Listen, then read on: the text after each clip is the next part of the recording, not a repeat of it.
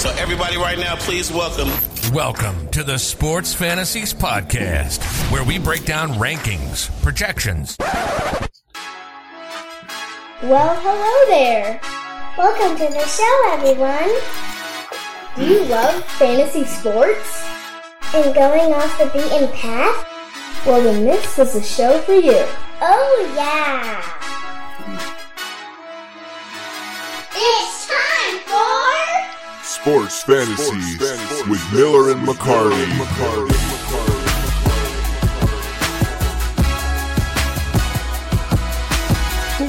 Welcome back. Episode 56. Sports Fantasies with Miller and McCarty. Just McCarty and all the other people are bums. Just have to stop inviting those LTG and Blades guys. Gonna have to move on, find a replacement guest host because they just disappoint over and over again. We're gonna start out very NFL draft heavy show here. We start off basically jumping right into that. Our first segment's football, very NFL draft heavy. Second segment's football off the beaten path. Our third segment is another off the beaten path, and then we wrap it up with baseball.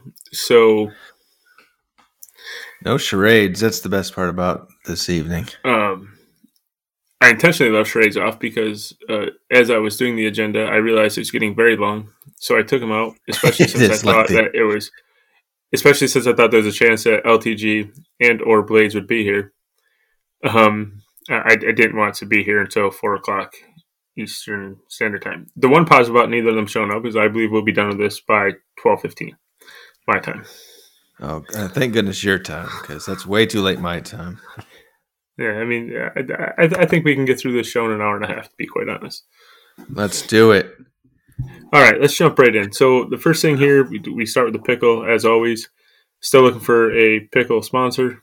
We have lost the one and only sponsor we had, and we got nothing from them.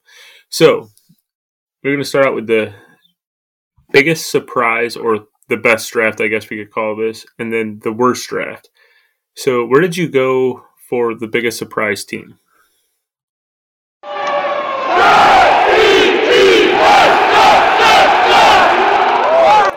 The Jets, baby. Are you kidding me? Look, they did so well. I was so proud of those pesky Jets from New Jersey.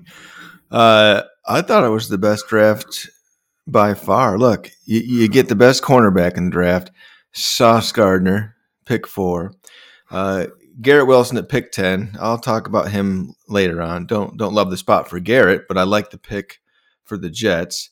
And then, but a couple that I really liked there, Jermaine Johnson at 26. At one point, Jermaine Johnson was a top 10, 15 guy. He slipped a little bit because of some injury concern, I believe. But for him to be on the board and get him at 26, I thought was great value there. And then also they bring in Breece Hall at pick 36. That's bad news for Michael Carter potentially, just because Breece is going to have that second-round draft stock, and I think Carter was a fourth-round pick. And I liked Carter last year. And you figure they're going to split at least early on. Maybe even Carter is the go-to guy early on, but by the end of the season, you figure they're going to get the ball to Breece a little more. But I liked where they went here. A lot of offense as well as a cornerback. And so, the AFC East is kind of loading up on offense between the Bills, Dolphins, not so much the Patriots at this point, but they'll be there. So the Jets between Elijah Moore, Davis, Wilson, in a couple of years, they could be decent. So great minds think alike here. I think the Jets were a pretty obvious team, especially since we're a fantasy kind of heavy show. I mean, they ended up with the top cornerback in the draft, arguably the top cornerback, the top receiver, the top running back on different people's boards, and the top 4 defensive linemen. Not to mention they also got Jeremy Ruckert, who was, I believe, a top 5 tight end on most boards. So they did very well. They, in my opinion, did have the best draft. So I guess that's going to be, we start with the positive. Now we go to the negative side of things. Who would you have as the worst draft? I'm going to put this team as long as they have Aaron Rodgers and they don't take a wide receiver in the first round, they're going to be my worst draft every single season, no matter what they do. It's the Packers, just because I know they went wide receiver in the second, but they didn't go it in the first after losing Devontae Adams. So that's my worst draft, as always. It's the Packers. The one thing I'll say in the Packers' defense is unless they wanted to trade up, they weren't going to get one of those top 6 receivers. I mean, true. The top 6 receivers went in the first 12 or 13 picks, yeah, or 15 maybe. They went early, but and the Packers did end up trading back up into the second round. It was early second round that they took a receiver. I want to say it was in the first 5 picks of the second round. I went a little different direction, so we went AFC East for the biggest surprise or the best draft. I stuck in the AFC East for the worst draft, the Patriots. They reached hard with their first 2 picks. They probably could have got either one of those guys 2 rounds later. The hoodie always seems to push the right buttons, though. So I'm not saying that they're going to be terrible players. It's not going to work out. But Cole Strange at 29 was definitely a head scratcher. Mm-hmm. They ended up taking a quarterback from Western Kentucky, who some people didn't have rated as a top 10 quarterback in the draft. I mean, when you have Mac and you're trying to build around Mac, I don't know why you would take a quarterback. So I didn't love their drafts. A lot of people didn't like their drafts, so they were my worst draft. What do you got for biggest steal? Well, my biggest steal, I actually already talked about him. Edge rusher Jermaine Johnson to the Jets at 26. Again, it was projected to. He was initially projected possibly going to the Jets at pick 10. So the fact that they were able to get Wilson at 10 and he landed all the way at 26 to him. I did have a couple of bonus picks here though as well. Look, the obvious one was AJ Brown, right? For pick 18 and a third. I didn't quite count it because it wasn't a draft pick, but that was a steal for the Eagles. I'm sure we'll talk about that more later. But and then the last one I had, Malik Willis dropping all the way to pick 86. I don't know if that says that. I mean, obviously it says that teams were not as sold on Malik Willis as people wanted to say after the combine. But at the same time, to get probably the number 2 quarterback on the board at pick 86, I thought that was pretty good for the Titans. You know what would have made that pick even better is if that quarterback had a top-level receiver to throw the ball to. Yes. So my biggest steal, I also thought about the A.J. Brown thing, which I'll talk about in a few minutes when we talk about the Eagles, since LTG was supposed to be here. But it was Nakobe Dean, a linebacker. He ended up having some injury concerns that come up right before the draft. At one point, though, they were saying he was going to be a late first, early second round pick. His grade is still that of a late first, early second. He fell away to pick 83. Mm-hmm. I would have loved him in Buffalo. The linebacker the Bills took, I actually thought was their worst pick in the draft, which I'll talk about that in a few minutes too. They traded down twice, and Dean was still there. They could have still got him after trading down twice instead of Bernard. But so I thought the Eagles did well there. And like I said, I also consider putting the A.J. Brown thing here. So yeah, I thought they did really well. Spoiler alert, when we talk about the Eagles, my best pick for them, pick 83, Nakobe Dean. So I'm with you there. That was a heck of a grab there.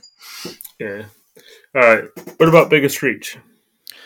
Biggest reach, this to me, and I know there was a run of wide receivers going, and maybe that's why they felt they had to do it, but it was the Commanders going Jahan Dotson at pick 16. I like Burks more than Dotson. I know some don't, and Burks was still available at 16. So if you're going to go wide receiver, I would have done that. But I just didn't think they even needed to go wide receiver right there. I think they have bigger needs. Wide receiver is still one, but they do have bigger needs with the Commanders. So I didn't like that pick at 16. It was a reach. Now, I know that they just went all in for Carson Wentz for the year, but I almost think I would have liked to have seen them take a quarterback there. Yeah, they could have. I mean, they could have taken any of them outside of one of them the next, 2.5 rounds. But my biggest reach was a guy I already talked about, Cole Strange, going 29 to the Pats. Most people had him as an early third-round pick. A couple people had him as a late second-round pick. And he's an offensive lineman from a small school. So sometimes those guys are more likely to come in and work harder. But I was pretty surprised by the pick. It was a head-scratcher. I do have a couple buddies who are Patriots fans, and they absolutely hated the pick. Not that any of us know what we're talking about, but it's fun to Yes. it's fun to trash the NFL teams that get paid lots of money to make these picks and think that we know more than they do. So that being said, we're going to go right into the Chargers, Eagles, and Bills. Let's go all three. What did you think all three of their best picks were? All right. Blades, do you want to comment on the Chargers first? Okay, Blades doesn't want to say anything on the Chargers. So, and look, I'm going to be honest here. Full disclosure, I only graded these out really through the first couple of rounds because I haven't paid any attention after about round 2 in this draft, so that's all you're going to get out of me. All right, picks. So best pick, I went pick 17. Didn't go flashy. They didn't even go best player on the board, but that's why I liked it. They took a guard, Zion Johnson. He's immediately going to get into their starting lineup, and to me, it's never a bad idea to get a first-round talent to protect your young quarterback. The Eagles, I talked about it before. You talked about it before. Pick 83, Nakobe Dean, linebacker out of Georgia. He was projected early second round at one point. I actually I did have a couple other kind of bonus for them because I liked a lot of their picks. I liked them trading up to get Jordan Davis at 13 out of Georgia. And of course, we talked about AJ, who they got AJ for pick 18 and I believe a third or fourth. And then they immediately signed him to a long-term deal. So that was well done. The Bills, who did we got here? Bills was a tough one for me.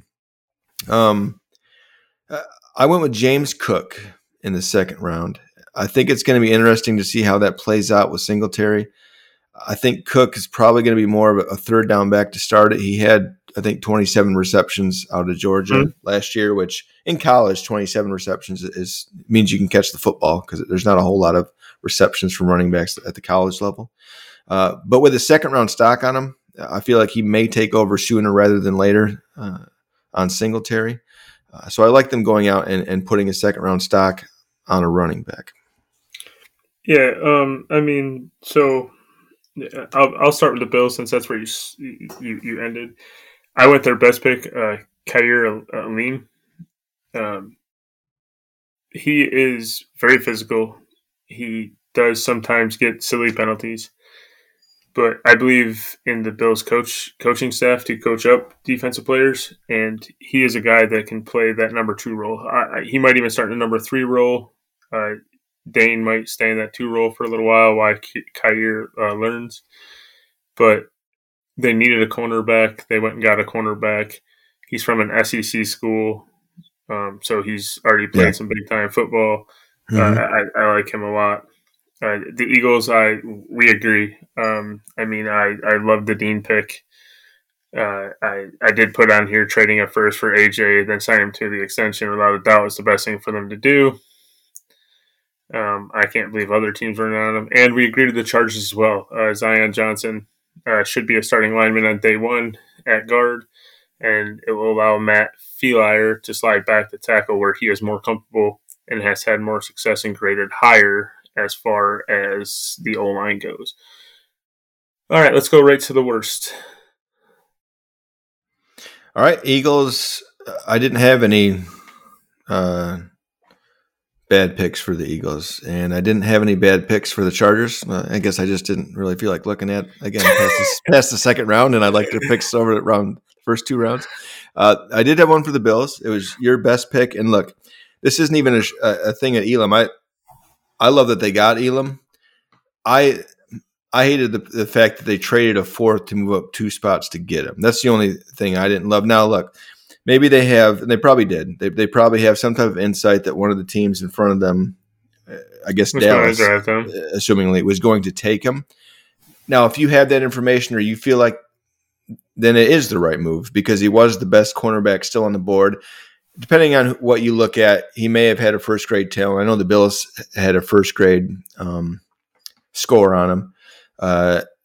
Most others, or a lot of things, said that he was probably more of a second round kind of guy. But either way, he was the third best cornerback in the draft, and the first two had already gone. And I know that was their main objective, was getting a cornerback. So I just didn't love giving up a pretty valuable pick to jump up 2 spots to get him. The one thing that I didn't like about it is I would rather stayed where they were, and if Elam went the pick before them, they could have taken Booth, who I actually like more than Elam. Yeah. But again, I sit on my couch and watch the games and don't get paid to do it. So what do I know? All right, Chargers. I went JT Woods. He never even managed to get a 70 PFF grade. He had 67 this year. He had a missed tackle rate of 20%. So 1 out of 5 tackles he misses. Not bad. Eagles, Cam Jurgens. He's a center. Definitely a reach. Wasn't a top 100 prospect on most boards. He had back-to-back seasons of less than a 42 as far as PFF grades. He did manage to jump to 71 this past year, but I think there were probably better options available, or you could have got him later on. And the Bills, I went with Terrell Bernard. A lot of folks believe he was a day 3 guy. Yeah. A day 3 guy all the way. He's undersized, and he missed about 1 out of every 6 tackles at 15%. Again, at that point, they had passed on Dean a couple of times when they got him. I do think Dean went maybe before him at that point. I can't remember for sure. But it was an opportunity there that I thought was missed. As far as overall grades go, I don't know if you did that or not. I had the Chargers with a B. The Eagles, because of the Brown trade, I gave them an A. I think their actual draft was probably a B or B+. And the Bills, I gave a B- too. And I'll be quite honest, I looked at a couple of different, report cards, so to say, online. And based off what I read and what I think, I came up with these grades. They're all made up and don't matter. Yeah, I was feeling generous, so I gave the Chargers a B+. I gave the Eagles an A+. Good work, LTG. And I gave the Bills a B+. All good things. LTG, do you have anything to add? Crickets, man. Crickets. All right. So that's going to take us to odds are. I did all future bets here and all NFL. So what are your 3 positives? Well, when you say that, this is an NFL. I mean, this is an NFL draft segment and an NFL segment. So what did I do? I went hockey bets here. I like it. I like it a lot. I didn't even compute that I should probably do NFL, but that's okay. So with the hockey playoffs upon us, I believe they start Monday or Tuesday. I went some future series bets here. So time out. Yeah. Now you bring up hockey. We're not in a hockey segment here, but I do have something to say. LTG, this is probably why you're truly not on the show. I know you're saying you're working, but what a comeback by Miller in the 3rd place game. Takes down LTG on the last night. Got him by, I think, 3 or 4 points. Well, you, of course, won. Hold up. It's not the last night, right? There is games tomorrow. There's a game tomorrow. Oh, is there games tomorrow? There is a makeup game tomorrow. I think I have a player, and he doesn't. He picked up somebody to play. Did it? So, awesome. Yeah, it does count tomorrow. Oh, now I hope I lose just because I didn't know that. Because I've been watching that. Trust me. It's the Kraken and the Winnipeg Jets in a meaningless game on Sunday. Yeah, so I have a 2.6 lead. He picked up a defenseman, so if he beats me with a defenseman, Neil Poink. Yeah. So I'm of course gonna. They're both close matches. I'm up on Suga for the championship by 8, but he has 2 players going tomorrow. I have 1. He has 2 moves left though that he could use. So we'll see if he does or not. I'm not going to tell him that there's a game tomorrow. I'm sure he knows, but just in case, because you didn't know. So yeah, I mean, I checked out from hockey. I think I told you a little bit ago. I checked out from hockey like 2 weeks ago. I don't even know why they're playing the game. But anyway, so here we go. First round playoff matchups. Tampa versus Toronto. Tampa is plus 105 to win in the series versus Toronto. I think it'll be a really good series. Probably goes 7 games, but Tampa has just been on a roll. They are the defending champions. So if anytime they're the underdog in a playoff series, give me Tampa. Next up, another series that I think goes 7 games. It's the Blues and the Wild. I think they're going to be pretty even teams. So give me Blues at plus 120 for the Pickles. And the third one I love, the Caps going up against the Panthers. The Panthers have been really good this year, great offense, but the Caps have the experience, and they're plus 230. So if I'm going to put Pickles, it's going to be on the Capitals in that series. I definitely like Tampa and Washington there quite a bit, so I would agree with you there. Okay, so I did stay all football here, went all futures bets. I absolutely love this first one, and surprisingly enough, I did this last week too, where I went all minuses. I typically don't do that, but I did it again this week. Jags under 6.5 wins, which is minus 125.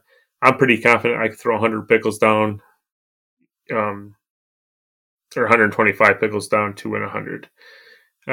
Green Bay and Buffalo, these are my 2 and 3, are both minus 180 to win the AFC East and the NFC North, respectively. I like both those a lot. You can parlay this into, I think it's a plus 330, in which case you could put down 100 pickles to win 330. So, All right. What do you got for the 2 you don't like, sir? 2 I don't like. The Kings, plus 190. I know that sounds good, but they're going up against the Oilers. I don't think they have much of a shot. I think the Oilers probably win that in 5. And then the next one, look, this sounds good, right, for a playoff series. Plus 350. That's paying out good pickles. It's the Preds against the Avs. The Preds have no chance. I believe they get swept soundly. The Preds could have avoided this. Last night, all they needed was a point, I believe, to lock down the 7 seed. You're still playing the Flames, but at least it's not the Avalanche. And they were up 4-0 on the Coyotes 8 minutes into the game. They lost 5-4. I mean, it is insane. It is insane. Yes. So do not put any pickles on the Preds. Not after that just complete collapse last night. All right. My first not like is the Panthers over 6 wins. That's at minus 110. I would bet the under on that all day, which is also, I think, minus 110. And the one I like the least, the Washington Commanders, not the football team, over 7.5 wins. This is at plus 110 for the under, so I would definitely throw some pickles on that. And with that, we are done with the pickle. We are flying along here tonight, folks. Flying. Gonna be a quick show. Be right back. Welcome back to Sports Fantasies with Miller and McCarty.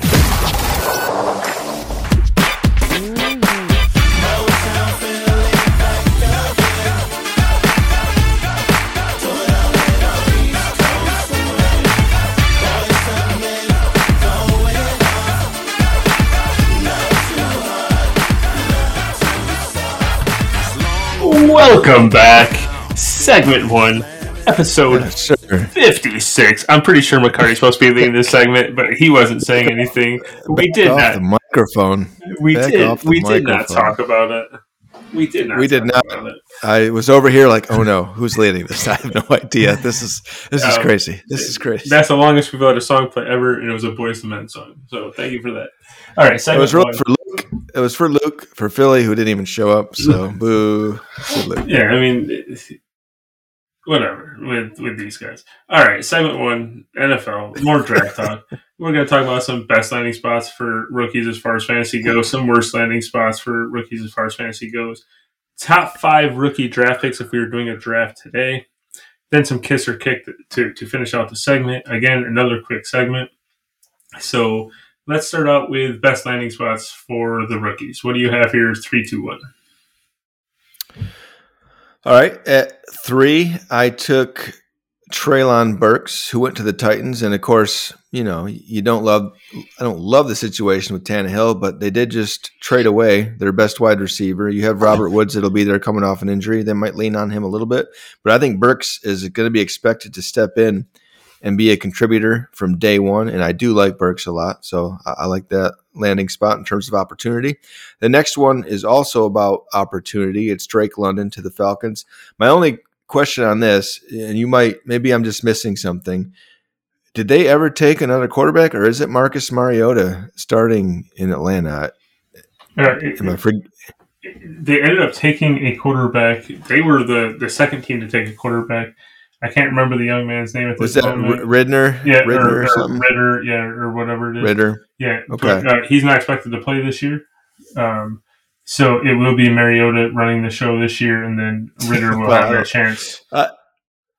Again, no Calvin Ridley. I think they traded away Russell Gage. So again, he's going to be the de facto number 1 wide receiver out there. Of course, she'll have Pitts getting the ball as well. I feel like the Falcons are content then with just basically getting the number 1 pick next season. Mm-hmm. Let Mariota run the ball around this year, throw the ball around this year. And then it's supposed to be loaded. In a loaded draft. Although, again, I would have almost expected them to not take Ridder then, because there's supposed to be some stud quarterbacks coming out this next year. And so if they have a top 3 pick going quarterback there, which now you would think they wouldn't, since they took the second quarterback off the board. But anyway. They also didn't take him to what, though? The second, third? Yeah. They don't have a ton of stock in them. But my number 1, and it's probably a mistake, but it's Christian Watson going to Green Bay, second round pick by the Packers. Again, I mean, who is Aaron Rodgers going to throw the ball to? I don't love first year wide receivers production wise. They don't have really first round draft stock, kind of even top 10 like Jamar Chase type.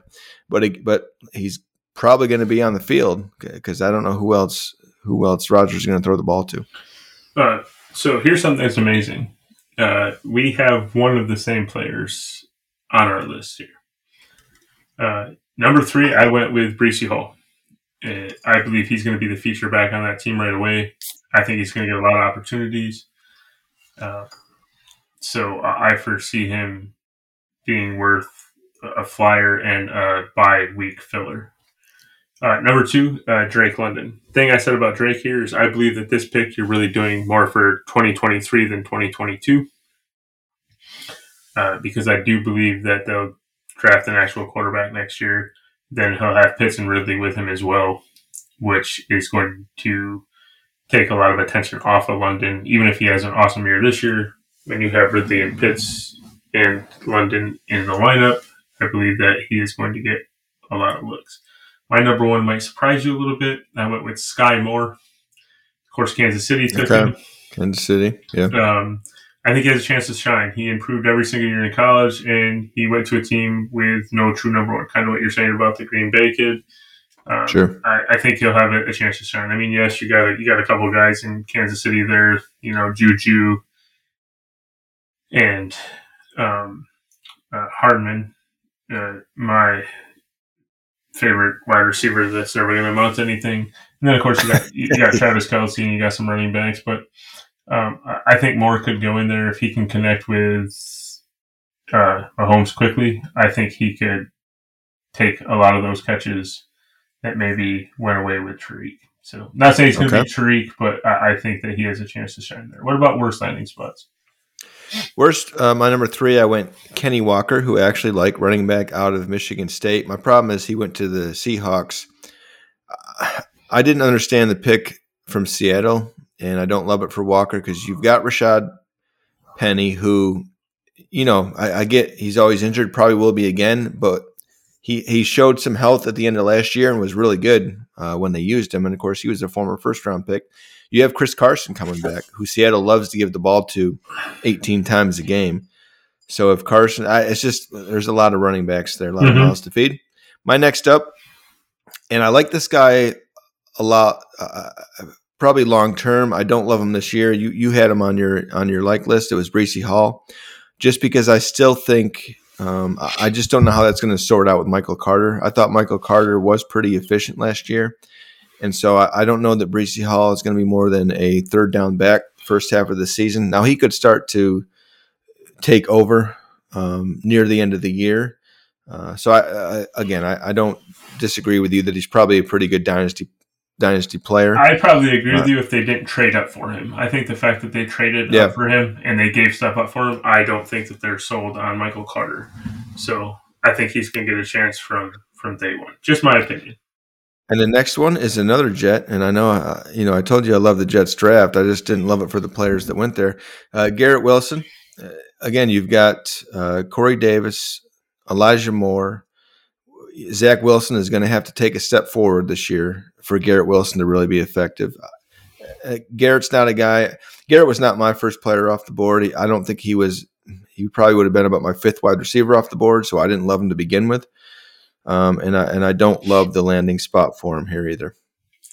All right, so I have a couple guys on this list that you've mentioned earlier. One for the best landing spot and one for the Bills' best pick. I'll start there. Number 3, James Cook. And not because I don't like James Cook or his potential. I hate that they drafted him in the second round when they could have just taken Breece in the first and then got a cornerback in the second. And mostly because he's going to a backfield that's very crowded. There's no clear path to 15 to 20 carries. I do believe he could end up being the lead guy, but I think it's going to take time. And the Bills have proven over the last couple of seasons that they don't really care about running the football. My next one, Kenny Pickett. And here's why. He's the only quarterback that went in the first round. He did go to the Steelers, which I don't think is the worst thing in the world for him. But now he's going to be expected to replace Ben, the future Hall of Famer.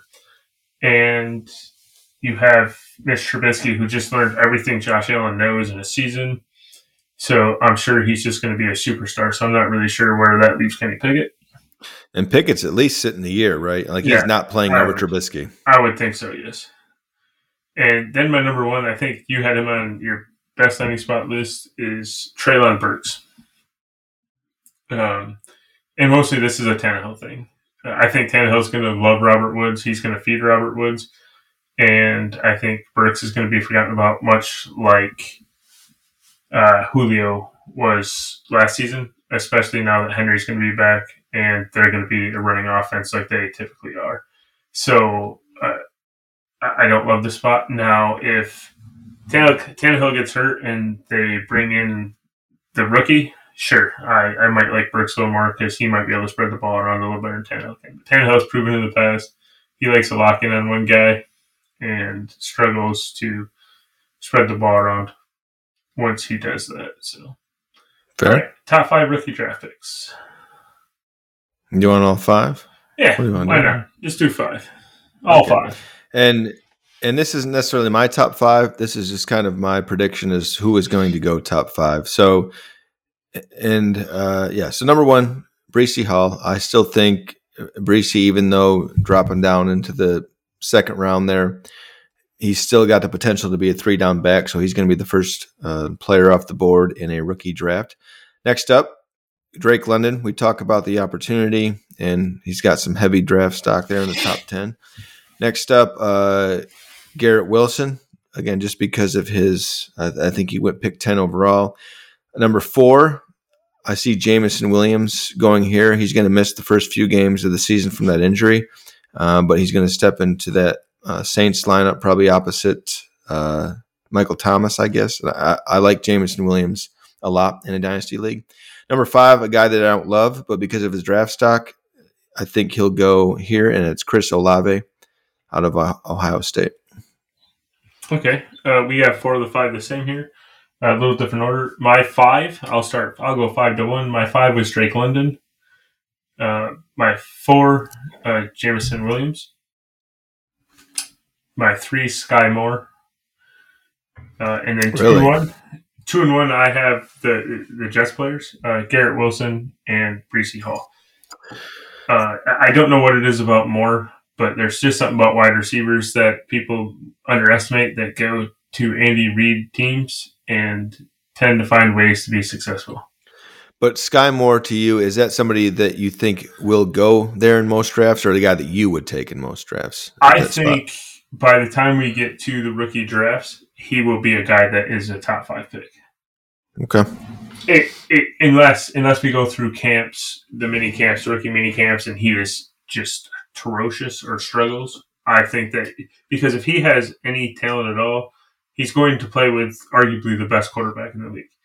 Well, so did McCole Hardman, who I think was a first-round pick, maybe second. I can't remember. He was a second-round pick. Okay, but is Hardman a lack of talent or a lack of opportunity? Because when Hardman had a couple games last year when Hill didn't play and maybe Kelsey was out as well, and he put together a couple of real solid games. I mean, not saying he's a superstar by any stretch. Yeah, I mean, look, it would take a lot for anybody to beat up Byron Pringle for that wide receiver spot, but I absolutely agree with that. All right, let's go into kiss or kick here. I mean, I probably should open up my app, but. Oh, I mean, this is amateur hour again with your app. Yeah, so I mean, prepared for kiss or kick. It's because I just forget that we need the no charades, no kiss or kick. You know what I mean? I don't know what you mean. Because it's all a lie. All right, kiss or kick. There it is. Okay. Why don't you give me your 3 and we'll go back and forth? I liked when we did that. I think it was last week we did that or 2 weeks ago or something. All right. Then kiss or kick. The Jags going Trayvon Walker over Aiden Hutchinson with pick 1. Mostly because I lost a couple pickles on that, so no, I kick it. Okay, fair. Because the week before we did the Aiden Hutchinson was the guy I love to go 1, and then I did the 2 others, like Breece Hall being the first running back, and then the first defensive lineman, I think it was, too. And I hit 2 out of the 3, and the one I missed was Aiden Hutchinson not going number 1. So I kicked that. Fair. My first kiss or kick. Kiss or kick. 2 Jets players being drafted in the top 4 of our dynasty rookie drafts. Top 4. So you're really talking Breece Hall and Garrett Wilson. Yeah, I mean, I just said Breece Hall would go 1, Garrett Wilson will go 3. So yes, I will kiss that. And of course, I had them 1 and 2 on my list, so I obviously agree. They will. All right. Next up, kiss or kick. Watching the draft after round 1, like watching on TV. I'm gonna kick this, and here's why. Thank you. I'll be quite honest though. I used to watch it a lot closer when the Bills weren't good, because that was like your first opportunity to hope for the next season. But now that the Bills are now that the Bills are good again, like I watched most of round 1. I was at a work training, so I was hanging out and whatnot. But yeah, I mean, as far as rounds 2, 3, and 4, 5, 6, 7, no, my phone tells me when the Bills pick or if they trade or whatever. So yeah, I just relied on that after I watched a little bit of it last night, but not enough to count.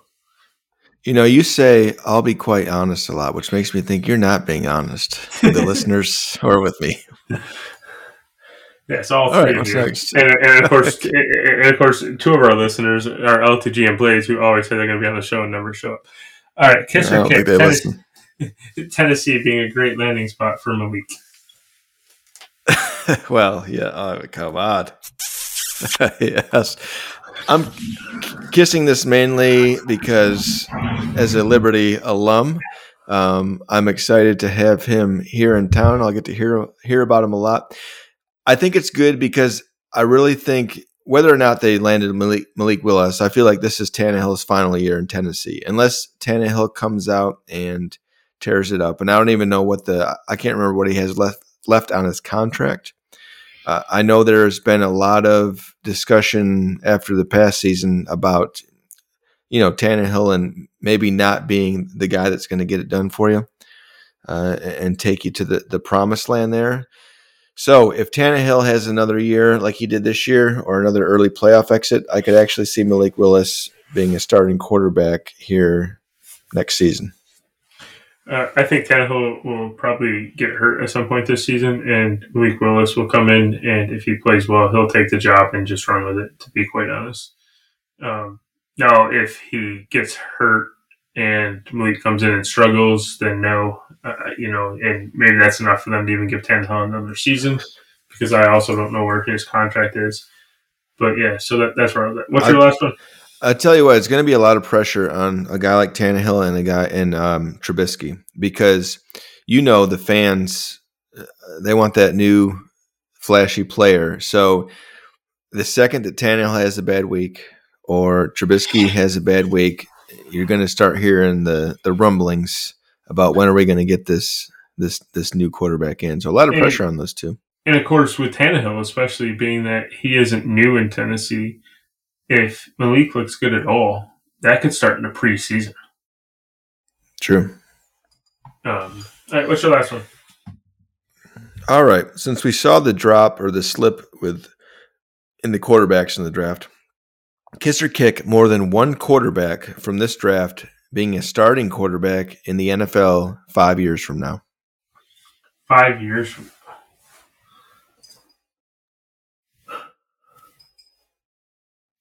You know what? I love it. I'm gonna kiss it. And I was really torn here, but I think at least one of them will break through and will be a starting quarterback in 5 years from now. Now it might not be with the team that. This was more than one, so you got to have two. Yeah, even at two, I'm still comfortable saying it. Yes. Okay. Because, just like the NFL and how frequently the quarterbacks change, man. Marcus Mariota is still going to be a starter this season. Yeah, it looks like. So yeah, it's. And Mitch Trubisky is potentially going to be a starter. Speaking of a guy, who is now in his fifth or sixth or seventh year in the league, and started, got benched, got cut, ended up in Buffalo as a backup, and is now starting again. So, all right. Yeah. Kiss or kick, the Bills drafting a running back in round 2. Well, I've got to kiss it because I told you I loved the pick. Now, and I only say that because I agree with what you were saying about Cook. And it may not be the best landing spot for him just because the Bills don't pay much attention to the run. And you do have a guy like Singletary that can help out. I don't think Moss is even in the equation here. He might not even make the roster. Moss may be cut. And if not, he'll be the third back there. So I liked it just because the Bills don't have a whole lot of, they addressed the one big need, which was cornerback. They did that in the first round. They don't have a whole lot of other glaring issues on that team. So if Singletary is your only real running back, and the Bills aren't sold on him, nobody is. I like him. I think he's decent. But I don't mind getting, if you think that's the best running back on the board at that time, I don't mind getting that, because what happens if Singletary goes out and gets hurt, which happens to running backs, then Zach Moss is going to be your number one running back. That would concern me. So I didn't, that's why I liked that pick there in the second round. That's fair. I didn't love it. I reading about him, the thing that's cool about him is he's Dalvin Cook's little brother. Well, that was the other thing. Look, it's never a bad thing to be related to Dalvin Cook. It was not a deep running back class. So is he going to be a decent, in other drafts, is he a second round pick? Probably not. But it was kind of a weak running back class. So What was the other running back, Spiller, right? That we talked about early on. Spiller dropped big time. He fell too, and thank goodness Buffalo didn't take him because I would have had flashbacks to CJ Spiller. Buffalo can't take a Spiller again. So Spiller at one point it was flip flopped, like it was between him and Breesy for the number one running back on the board, and somehow he dropped to like running back 7 or 8 even. Yeah, I would say went like the 4th round too, right, or something. I mean, it was pretty late. Yeah, he dropped a lot. All right, folks. We'll be back for segments 2 and 3, which we might just do together. They're 2 off the beaten path. I think they're going to be quick ones tonight. Going to be quick ones tonight. We have about 43 minutes left in the show, so we'll be back. Let's do it. Welcome back to Sports Fantasies with Miller and McCarty.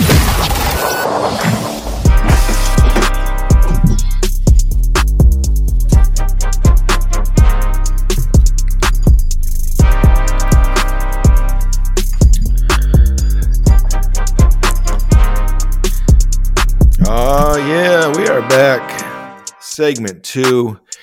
We're going to go off the beaten path times 2 with a little... It's time for Sports Fantasies Top 10. Sports Fantasies Top 10.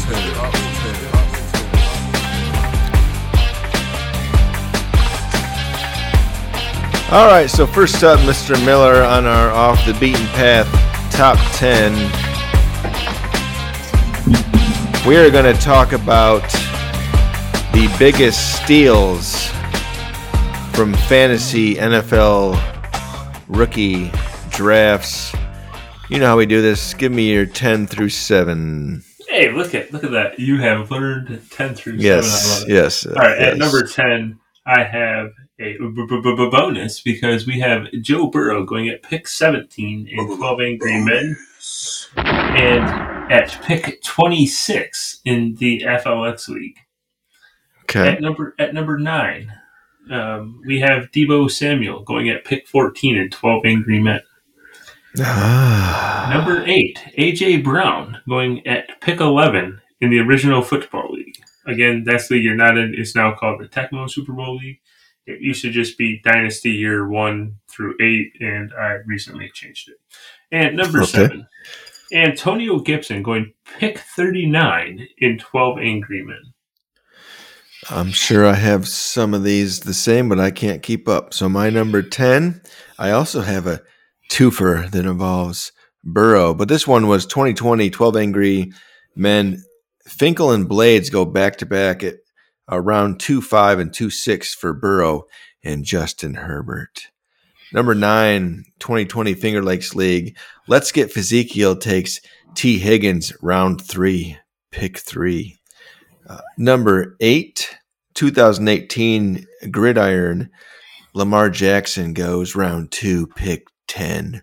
And my number 7, also Gridiron. Deshaun Watson goes at pick 2, 5. Mind blowing. 6 through 4, sir. The people are on the edge of their seats. Number 6, Elijah Mitchell going at pick 37 in 12 Angry Men. Yes. Number 5, Mac Jones gets picked number 40th in 12 Angry Men. Number 40th. Okay, I like it. Pick 40. Okay. And number 4, St. Brown, pick number 29 in FLX. I thought about that one. He didn't make it, but I thought about that. My number 6, it's 2019. It's 12 Angry Men. It's, for some reason, we have 4 rounds of picks here in this rookie draft. Bakem at round 4, pick 10. Basically, the end of the draft gets Terry McLaurin. Number 5, it's Gridiron. Mr. Bean getting Cooper Kupp in the second round at pick 7. And number 4, 12 Angry, 2021. You talked about it. Buggy takes Elijah Mitchell in the first pick of the 4th round. Number 3, sir. All right, number 3. In the Original Football League. Yes. Lamar Jackson goes pick 24. Yes. All right. My number 3.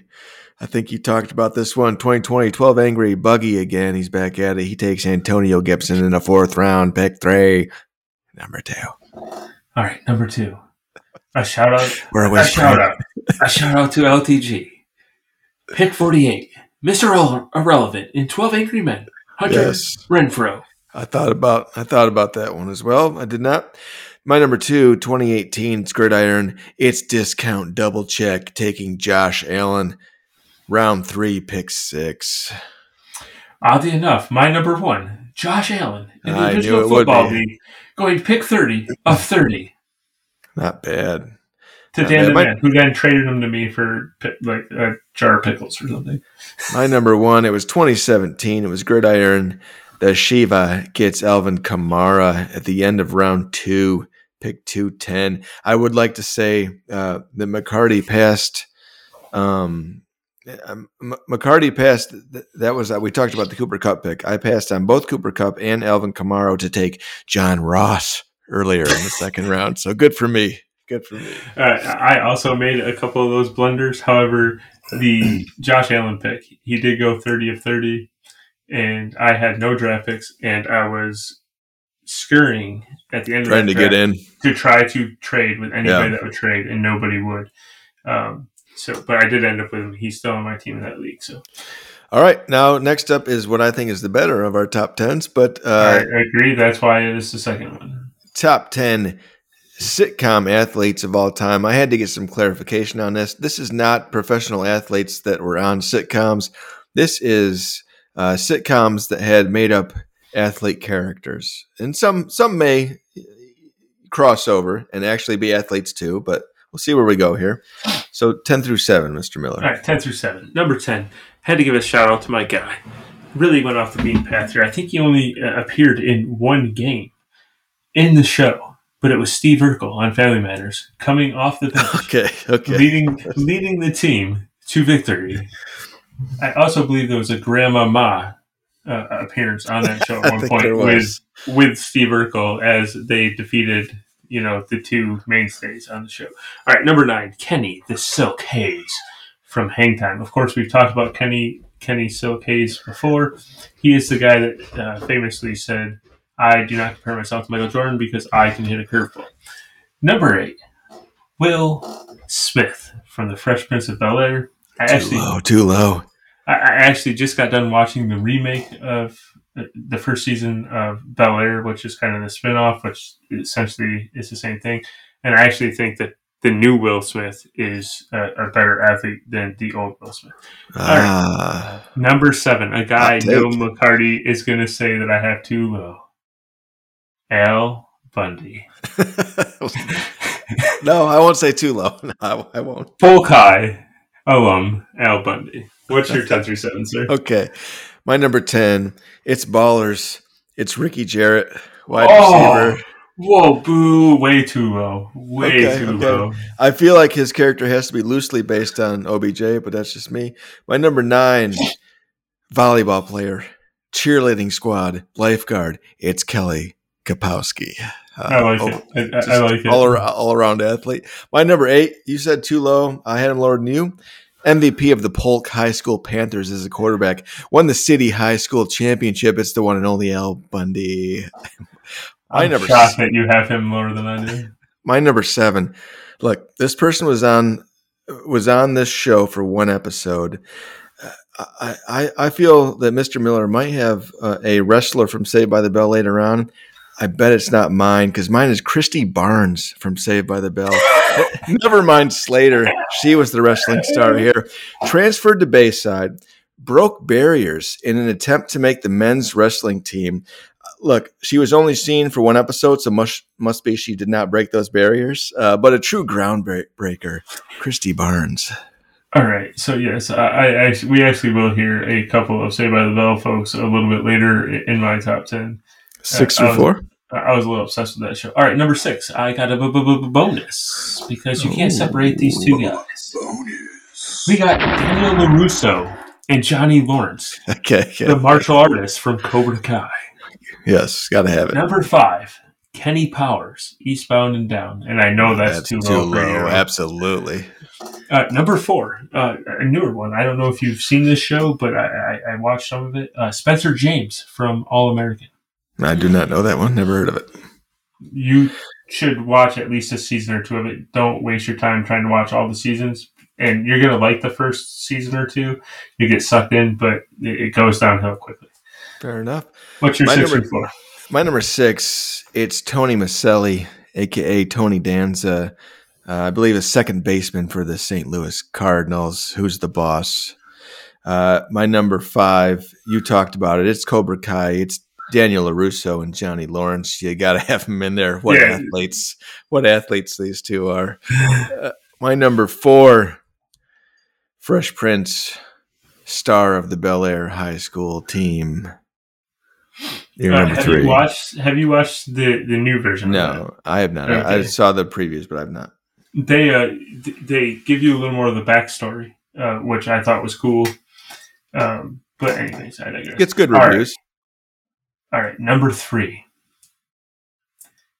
The one, the only, Zachary Morris. What a stud this guy was. He was a star basketball player. He was a track star. He dabbled in a couple of other events, all while at the Bayside High, but was not the best athlete. Not the best athlete at Bayside. McCarty, what's your number 3? Zach didn't make my list. I feel like I could have taken him in most sports, so I did not put him on my list. I think he had you in track, to be honest. But my number 3, look, I don't even know if this person even shot the basketball. He might have just been a coach on this show, but it was Mark Cooper. I put Mark Cooper here because he actually played in the NBA for the Warriors. Did you know Mark Cooper had a game winner while being guarded by Sir Charles Barkley? I did not. Did you know that the guy I have at number 2 and you had it number 10, Ricky Jarrett, actually did play. Oh, boy. Wow. Actually did play for a little while. Had a cup of tea in the NFL, bumped on a couple of professional leagues. Who is his father? Denzel Washington. Very good. I assumed you know, that's why I asked the question, but Ricky Jarrett from Ballers is my number 2. Good actor. My number 2, he was a washed-up relief pitcher for the Boston Red Sox. He opened a little bar called Cheers. It was Sam Malone, a.k.a. Ted Danson. All right, so I know who your number 1 is. Perfect. All right, yes. My number 1. Going back to Saved by the Bell. Somehow we got 4 Saved by the Bell characters in this top 10 between the 2 of us. It is none other than A.C. Slater. A.C. Slater was a football star. He played basketball. He was a wrestling star. He did it all, folks. He's a good dancer. He also baked some cakes. Or quiche. I think it was a quiche, and he blew it up in the oven. So, he did it all. So here we are talking about the best sitcom athlete of all time. It is A.C. Slater. I love how we had 4, but my 2 were my 2 didn't make your list, and your 2 didn't make my list. I love that. My number 1, you know who it is. It's Kenny Powers, Eastbound and Down. Again, probably based on John Rocker. I can only assume that character has to be. He is by far the greatest, maybe not the greatest success story athlete, but the greatest TV sitcom sports character of all time in my book. Fair. I tell you what. We are rolling through this show. Cruising. I mean, if we can get baseball done in like 25 minutes, we'll be out of here when I said we would. So we won't. I think it's time to move on. All right. We'll be right back with baseball. Welcome back to Sports Fantasies with Miller and McCarty. Chromed out 1100. What I'm doing? Getting money. What we doing? Getting they doing, hating on us, but they never cross. Cash money still a company, and we's at the boss.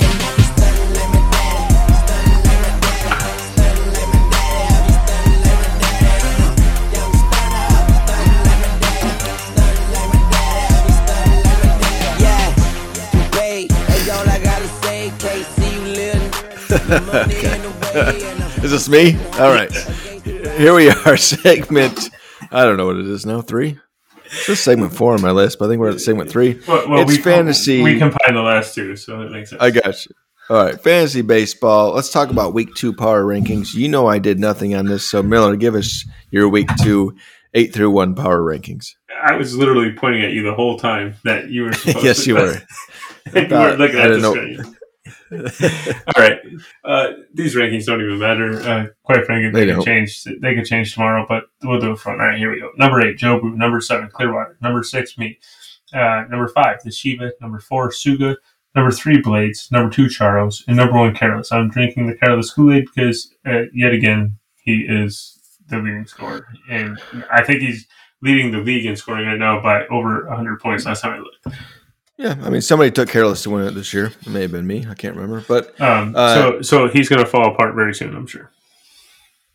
Suga is going to probably beat me this week, it looks like. So I'll take my first loss and drop to 2-1.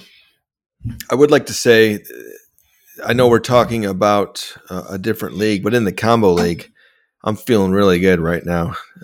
Where I'm at with after winning the football part of the combo league, I'm feeling good about getting in the pickles for the end of the year in baseball too. I'm lighting it up. That's all. Next up, 2 players trending up, 2 players trending down. Give me your 2 players trending up, sir. Okay, so my 2 players trending up. Number 2, I got Taylor Ward. He is currently averaging 6.75 points per game. He's eligible at all 3 outfield spots and the utility spot. He has been, in the last week on Fantrax, I believe it is, he has went from under 50% ownership to about 73 or 74% ownership. Still too low. I would agree. Number 1, Eric Hosmer. He is currently averaging 4.25. He was an early season trade candidate in real life. He is now owned in 80% of the leagues, and his own percentage owned has went up about 15% in the last week. So, not saying he's going to maintain that. I don't think Ward probably maintain the 6.75 point per game pace either. Probably not. But I think right now they're both trending up, and probably both were worth an ad. Although I do believe Ward has more value than Hosmer. Yeah, my number 2 is Taylor Ward as well. I mean, he's just been – now, of course, you've got about 3 games where he's put up like 15 plus. So that's where a lot of that 6 point is coming from. But at the same time – he has 3 games with 2 home runs. Yeah. He's been getting on base. He looks good. That is certainly going to come down. He will certainly at the end of the year be like 2.9 or 3.2. But yeah, he's definitely trending up. My next one is Kyle Wright. I'm going to get to him in a kisser kick, but he's just been a complete stud through 4 starts. So he is definitely trending up. A little bonus after what I saw today is Ha-Seong Kim, who is averaging over 4 points per game in a little bit of a limited role because he hasn't played every day.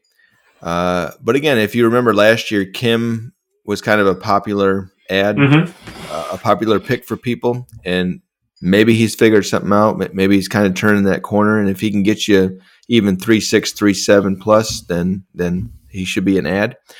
Who are your 2 players trending down?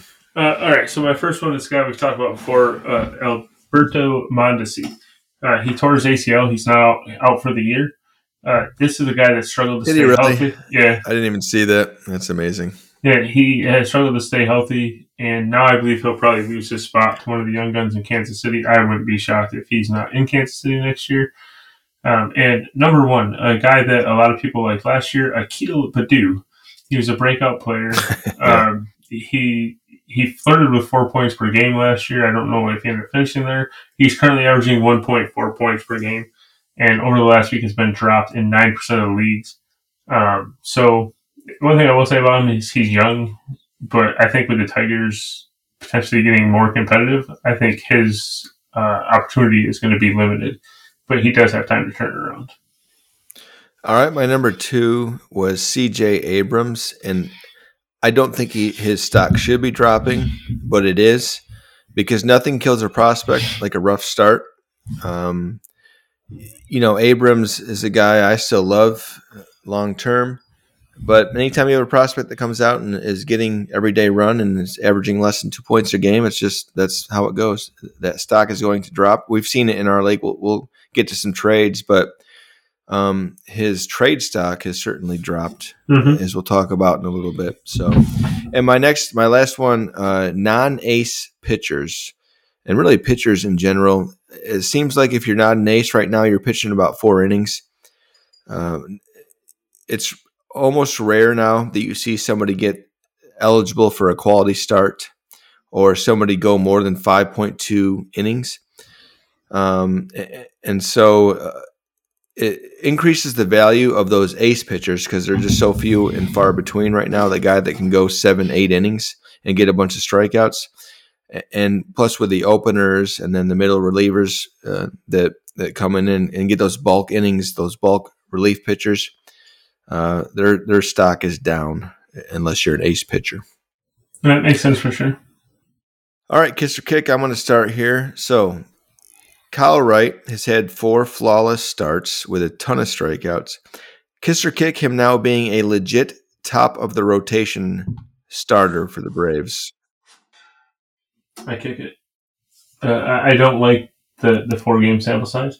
I think he's going to be a productive member of that rotation, but I don't think he is going to be a top-of-the-line member of that rotation. I know you like him quite a bit. You've been hyping him up the last couple of weeks on our, well, not in the podcast, but in the group chat. So I don't think I like him as much as you do. I don't not like him. I just don't have as much faith in him as you do.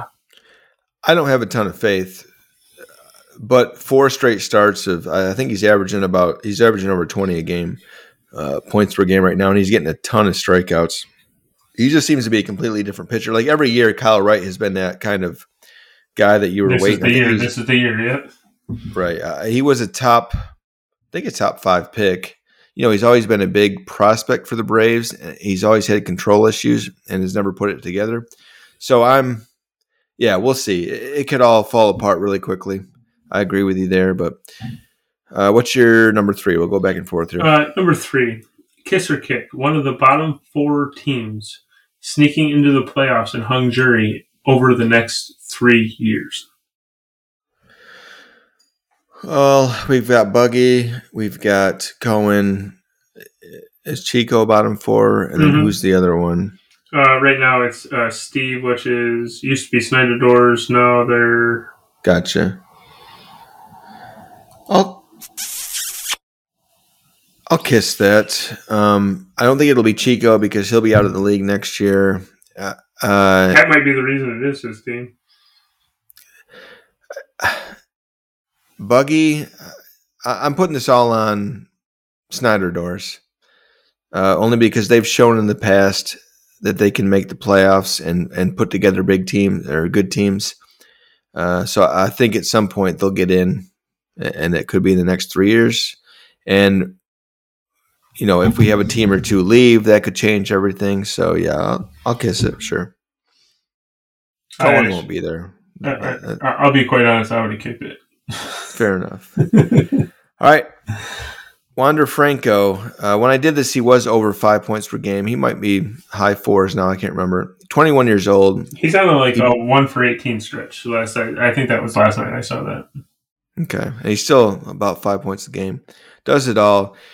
Is he the top? Kiss or Kick him being the top pick in a dynasty draft right now? Auction or just a draft. You got the number 1 pick in a dynasty is Wander Franco. Kiss or Kick taking him at number 1. I would kick that. I like Wander Franco a lot. I think that he's probably a top 10 player at this point. In an auction draft, I might actually spend the most money on him. But in a draft where you're just drafting and it's long term, I'd probably go with somebody a little more proven, a little safer, and kind of go from there. Okay. I'd probably take Vlad over him. I'd take Ohtani over him. Just because Ohtani, has the ability to pitch and hit. Jose Ramirez, I might take over him. I would take him over Tatis. You're going to take Ramirez going on year 30 over Franco at 21. Potentially, yeah. Mostly because of the way that I like to build the team is I want to Did win you just now. say you would take Tatis over him? No, I said I would take him over Tatis. Oh, okay. I was going to say, that's crazy. I would take Bo Bichette over him, and anyone who wants to trade for Bo Bichette should really pony up. Blades. Bo Bichette is a top 5 player on almost every list I see, and Blades keeps offering me like a 2-for-2 trade for him that doesn't involve anybody I would trade Bo Bichette for. So anyway, I digress. All right, kiss or kick. 4 NL West teams making the playoffs. No. I mean, the Dodgers will be there. The Padres, who I think I said were going to finish second, they won't. They won't make it. Rockies are going to fall off. It'll be the Giants and the Dodgers, I believe. When I looked at the standings today, you had the Dodgers in first, the Giants in second. The Padres were only a half a game behind the Giants. And the Rockies have fallen off a little bit. I think there's 3 or 4 games, but I believe that they're either in that last playoff spot or they're a game out of that last playoff spot. Okay, so for a bonus here, could you see 4 teams from any division making the playoffs? Not in the NL, obviously. No. That's my final answer. I like it. I actually think No. I actually think there's 2 divisions it could happen in. I don't think it will, but I think the NL West is one, and I think the AL East is the other. All right. Mostly because I think the AL Central, like I think when push comes to shove, you're gonna have one team that's gonna come out of there. And the AL West, I mean, I don't think the Angels are gonna keep this pace. Maybe they will. I might have been just a year early on the Angels because I picked them last year. But anyways, all right. What's your last one? Or is it me? My last one. During a recent negotiation with Blades, he said that at $81, Rizzo is the steal of the league. Kiss or kick this assessment of Anthony Rizzo? I love Anthony Rizzo, and he is playing out of his mind in New York currently. But he is not a steal of anything at $81. He's 32 years old or so, maybe even a little older. No, kick that. That's Blades being Blades. All right, you ready to talk about some trades? Whoa. Kiss or kick. I got one more. Okay, I'm sorry. On-air trade between 2 hosts before the season ends. Before the season ends? I'll kiss that. Yeah. I'll kiss that. If Blades is on here, we'll do a deal. You and I won't, but you see, this is basically just taking a shot at Blades because he's never on. Although John, the guy who might be taking over some of these teams, also wants to get on the show and be on the podcast, and he will then also be in the leagues, so it could happen with him as well. I like it. All right, let's talk about trades real quick. 7 minutes, sum me up. All right, hang on. Check this out. Trades.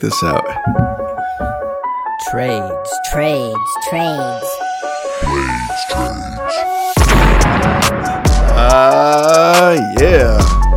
We are talking trades, and Blades trades. First up, Combo League, as usual. We had nothing, which works out perfectly for me since I'm just dominating. So, look, if nobody wants to trade, I'll go ahead and take all the pickles. No problem. So let's move on to Hung Jury. First up, Uncle Cohen gives Suga Brian Reynolds for Eloy Jimenez. Your thoughts? I was surprised by this trade. I know Eloy at the time was potentially out for the year, although I think they said he will probably come back. That was actually in Suga's trade note. So I think Suga did this as a win-now move, but I was surprised he did it. I think Eloy's value in Dynasty is higher than Brian Reynolds, especially as long as Brian Reynolds is playing with the Pirates. It's not every day that Uncle Cohen outmaneuvers Suga, but this, I think you understated it. This was almost shocking to me. Look, I'm just, and maybe I'm just not a Brian Reynolds guy. He had 1 year where he was 4.1, but every other year, including this one, he sits in the 2s. Jimenez I get, like you said, he's hurt. And I think he's underperformed as well. He's never turned into that guy, that 4.5 guy that I think people thought he would be. But in a dynasty league, his name alone is worth double Brian Reynolds. Mm-hmm. So well done here by Cohen. I don't care if these players score the same amount the next 3-4 years. Eloy is always going to have more trade value than Brian Reynolds. So well done. Next up, Blades gives Chico, Joe Adell, John Gray, Yankee prospect Volpe in a first for Jonathan India and Marco Gonzalez. I talked to both Scott and Blades about this trade quite a bit. I actually like the deal for Scott. I do like India. Scott liked him a lot more than I did. But the fact he got Volpe back in this deal and he gave up Marco Gonzalez, who is a struggling pitcher at best, I felt like he got the better deal. What did you think about this trade? I thought it was okay on both sides. I like India a lot, but only because he plays second base. I don't think he's a 4-point per game guy most years. I think last year when he hit 3.8, that's around where you'll see him sit on his good years. I think typically he's going to be a 3.5, 3.8 guy, which again at second base is valuable. Marco, like you said, he's not really worth much at all. Volpe is a prospect. Adell is still unknown. John Gray isn't really all that valuable to me, so I was fine both ways. I was surprised Scotty traded India just because he's wanted so much for him. But I do know how much he likes Volpe as well, so it was fine on both sides. Yeah, I think him being a Yankees fan really kind of helped that deal get done. Yeah. Next up, Blades gives Shiva Tyler Mahle and Detmers for Manea and a first.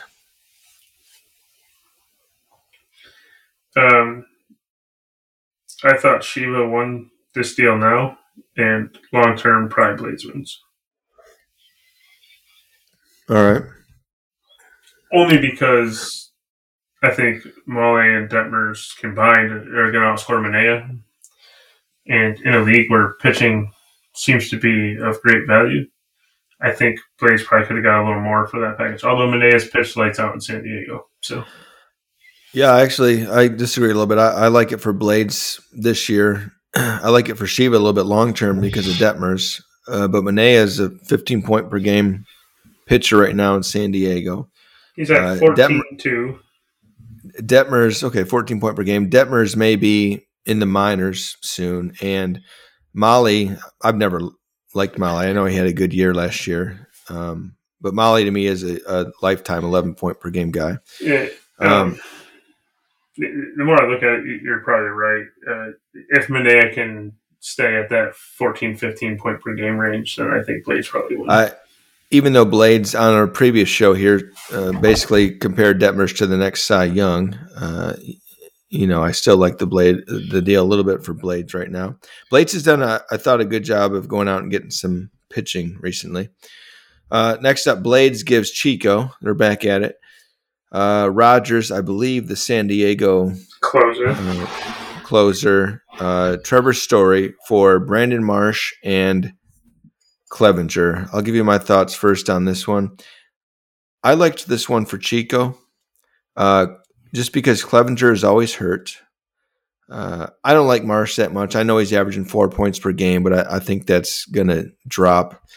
I don't think Marsh is more than a 15 home run per year guy. That's what's always concerned me with him. He's got a lot of talent, but he doesn't have much power. And in our league, you need to hit home runs. If Clevenger ends up being healthy and he comes back and he's a 15, 16, 17 point per game guy, then Blades probably does win it. I just don't think that happens. So I'll give the edge to Chico here. Yeah, I like this side a little more for Chico as well. I think Story being second base shortstop eligibility and potentially a 3.8 to 4.2 guy, plus Rogers, which closers have some value now. If Rogers is the closer this year and possibly next, I think he has some value just because Clevenger's always hurt. And the other thing is now you have the other young guy, Gore, there in San Diego is pitching very well. Yes. And so if he continues to pitch well, and then they get a couple of these other guys back before Clevenger, it's possible that Clevenger ends up in a long relief role, just to try to save his arm because he's hurt all the time. Yeah, I'm not feeling great about giving up Gore recently. He's been looking good. Next up, it's Blades again. He gives me Chapman, Toronto third baseman, and Brandon Lowe for C.J. Abrams, Suarez, and Athletics pitcher cap. I know you've got thoughts on this because I know you like Brandon Lowe. Brandon Lowe is one of my favorite fantasy players. I've been trying to get him from Blades for a while, and then he gives him away to you. I understand Abrams is a prospect, but he has struggled mightily. His value has dropped quite a bit in this league. Blades does flip him very quickly, but I like Lowe and Chapman a lot more than Abrams, Suarez, and an injured Cap. So, and quite honestly, I like Lowe long-term over Abrams because you don't know where Abrams is going to play on the field, and you don't know if he's going to stay in San Diego just because of their current setup there, where they have Tatis and Kim and Cronenworth and so many others who are very versatile and can play all over the field. So unless Abrams can really become that guy that can play all over the field, I like the deal a lot for you. Well, I don't love Chapman as much as Blades, and I think he was averaging when I made this trade, he was like 2.9. I like the potential in Toronto, but I don't think maybe he's up to 3.1. Yeah, I don't have any delusions that Chapman is going to be a 4-point per game guy. I think if he gets it going, he can be 3.8. Brandon Lowe, he's had a down year as well. He was under. He's at 2.7 right now. Yeah, he was under 3 as well when I made this, but I think he'll end up where he typically does, around 4 points per game. Abrams, I like Abrams a lot. I'm a little worried that he's going to need to rely on stolen bases to put him over 4 points per game, and he's got to get on base for that. But he's still really young. He'll probably be pretty good. Suarez is off to a hot start, and he's always the guy that can put up 30-plus home runs. But he's also in his 30s. So, and then Cap was just a pitcher that I threw in to get the deal done. So I was certainly happy with it. And then the last one, Blades turns around and trades Abrams and recently acquired Gonzalez. Marco Gonzalez for Yankees pitcher Cortez and Angels pitcher Lorenzen. What were your thoughts on this one? I didn't get it. I didn't, especially from Blade's side. Unless he really thinks Cortez is going to be a stud. Because Lorenzen is in his 30s at this point, right? 30? Yeah, Lorenzen is in his 30s, and he's a lifetime relief pitcher. I know I think he's had 2 out of 4 decent starts as a starter for the Angels. Yeah, but not a ton of value there. Yeah, he's averaging 12.6 right now, but I don't know that he has much long-term value. And I mean, his claim to fame is he was Ohtani before Ohtani. He just was not nearly as good. Right. He had hitting and pitching eligibility for a while, and I think with Abrams, I mean, again, I don't know what Abrams is going to look like, but I think I would have thought, even though he's averaging 1.4, and maybe that's probably he's averaging 1.4 and doesn't have a green flag, so maybe his value is lower, but I would have thought his value was higher than Cortez and Lorenzen, not even factoring in Marco. Right. Yeah, I'm with you. I think Marco and Lorenzen are probably pretty interchangeable. So it comes down to Abrams, again, a top prospect in the game, for Cortez, who is off to a decent start.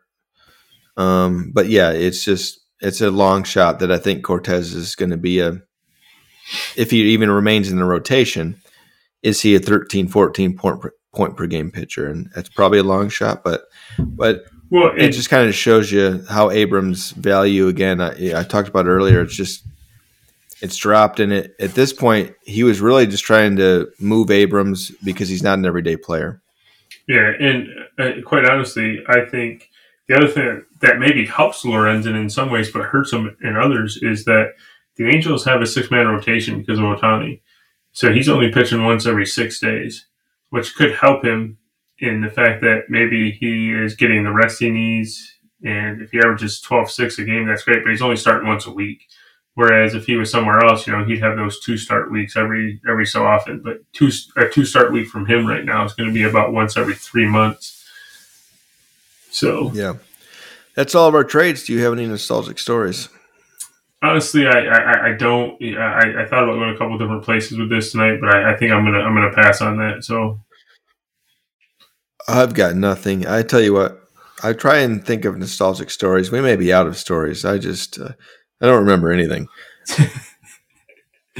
It's all a blur, Miller. It's all a blur. So next week I have a men's tournament, and we'll probably have to miss the show after talking all that crap about LTG and plays. But at least I'm telling you a week beforehand, and not telling you I'll try to show up to the show 2 days before when some guy's busting his butt to get the agenda done, and then no one shows up besides us. I can't believe I thought we were gonna have our mothers on here for a Mother's Day special. The only listeners. I mean, if you want to jump on Sunday, to do a quick Mother's Day, isn't that 2 weeks though?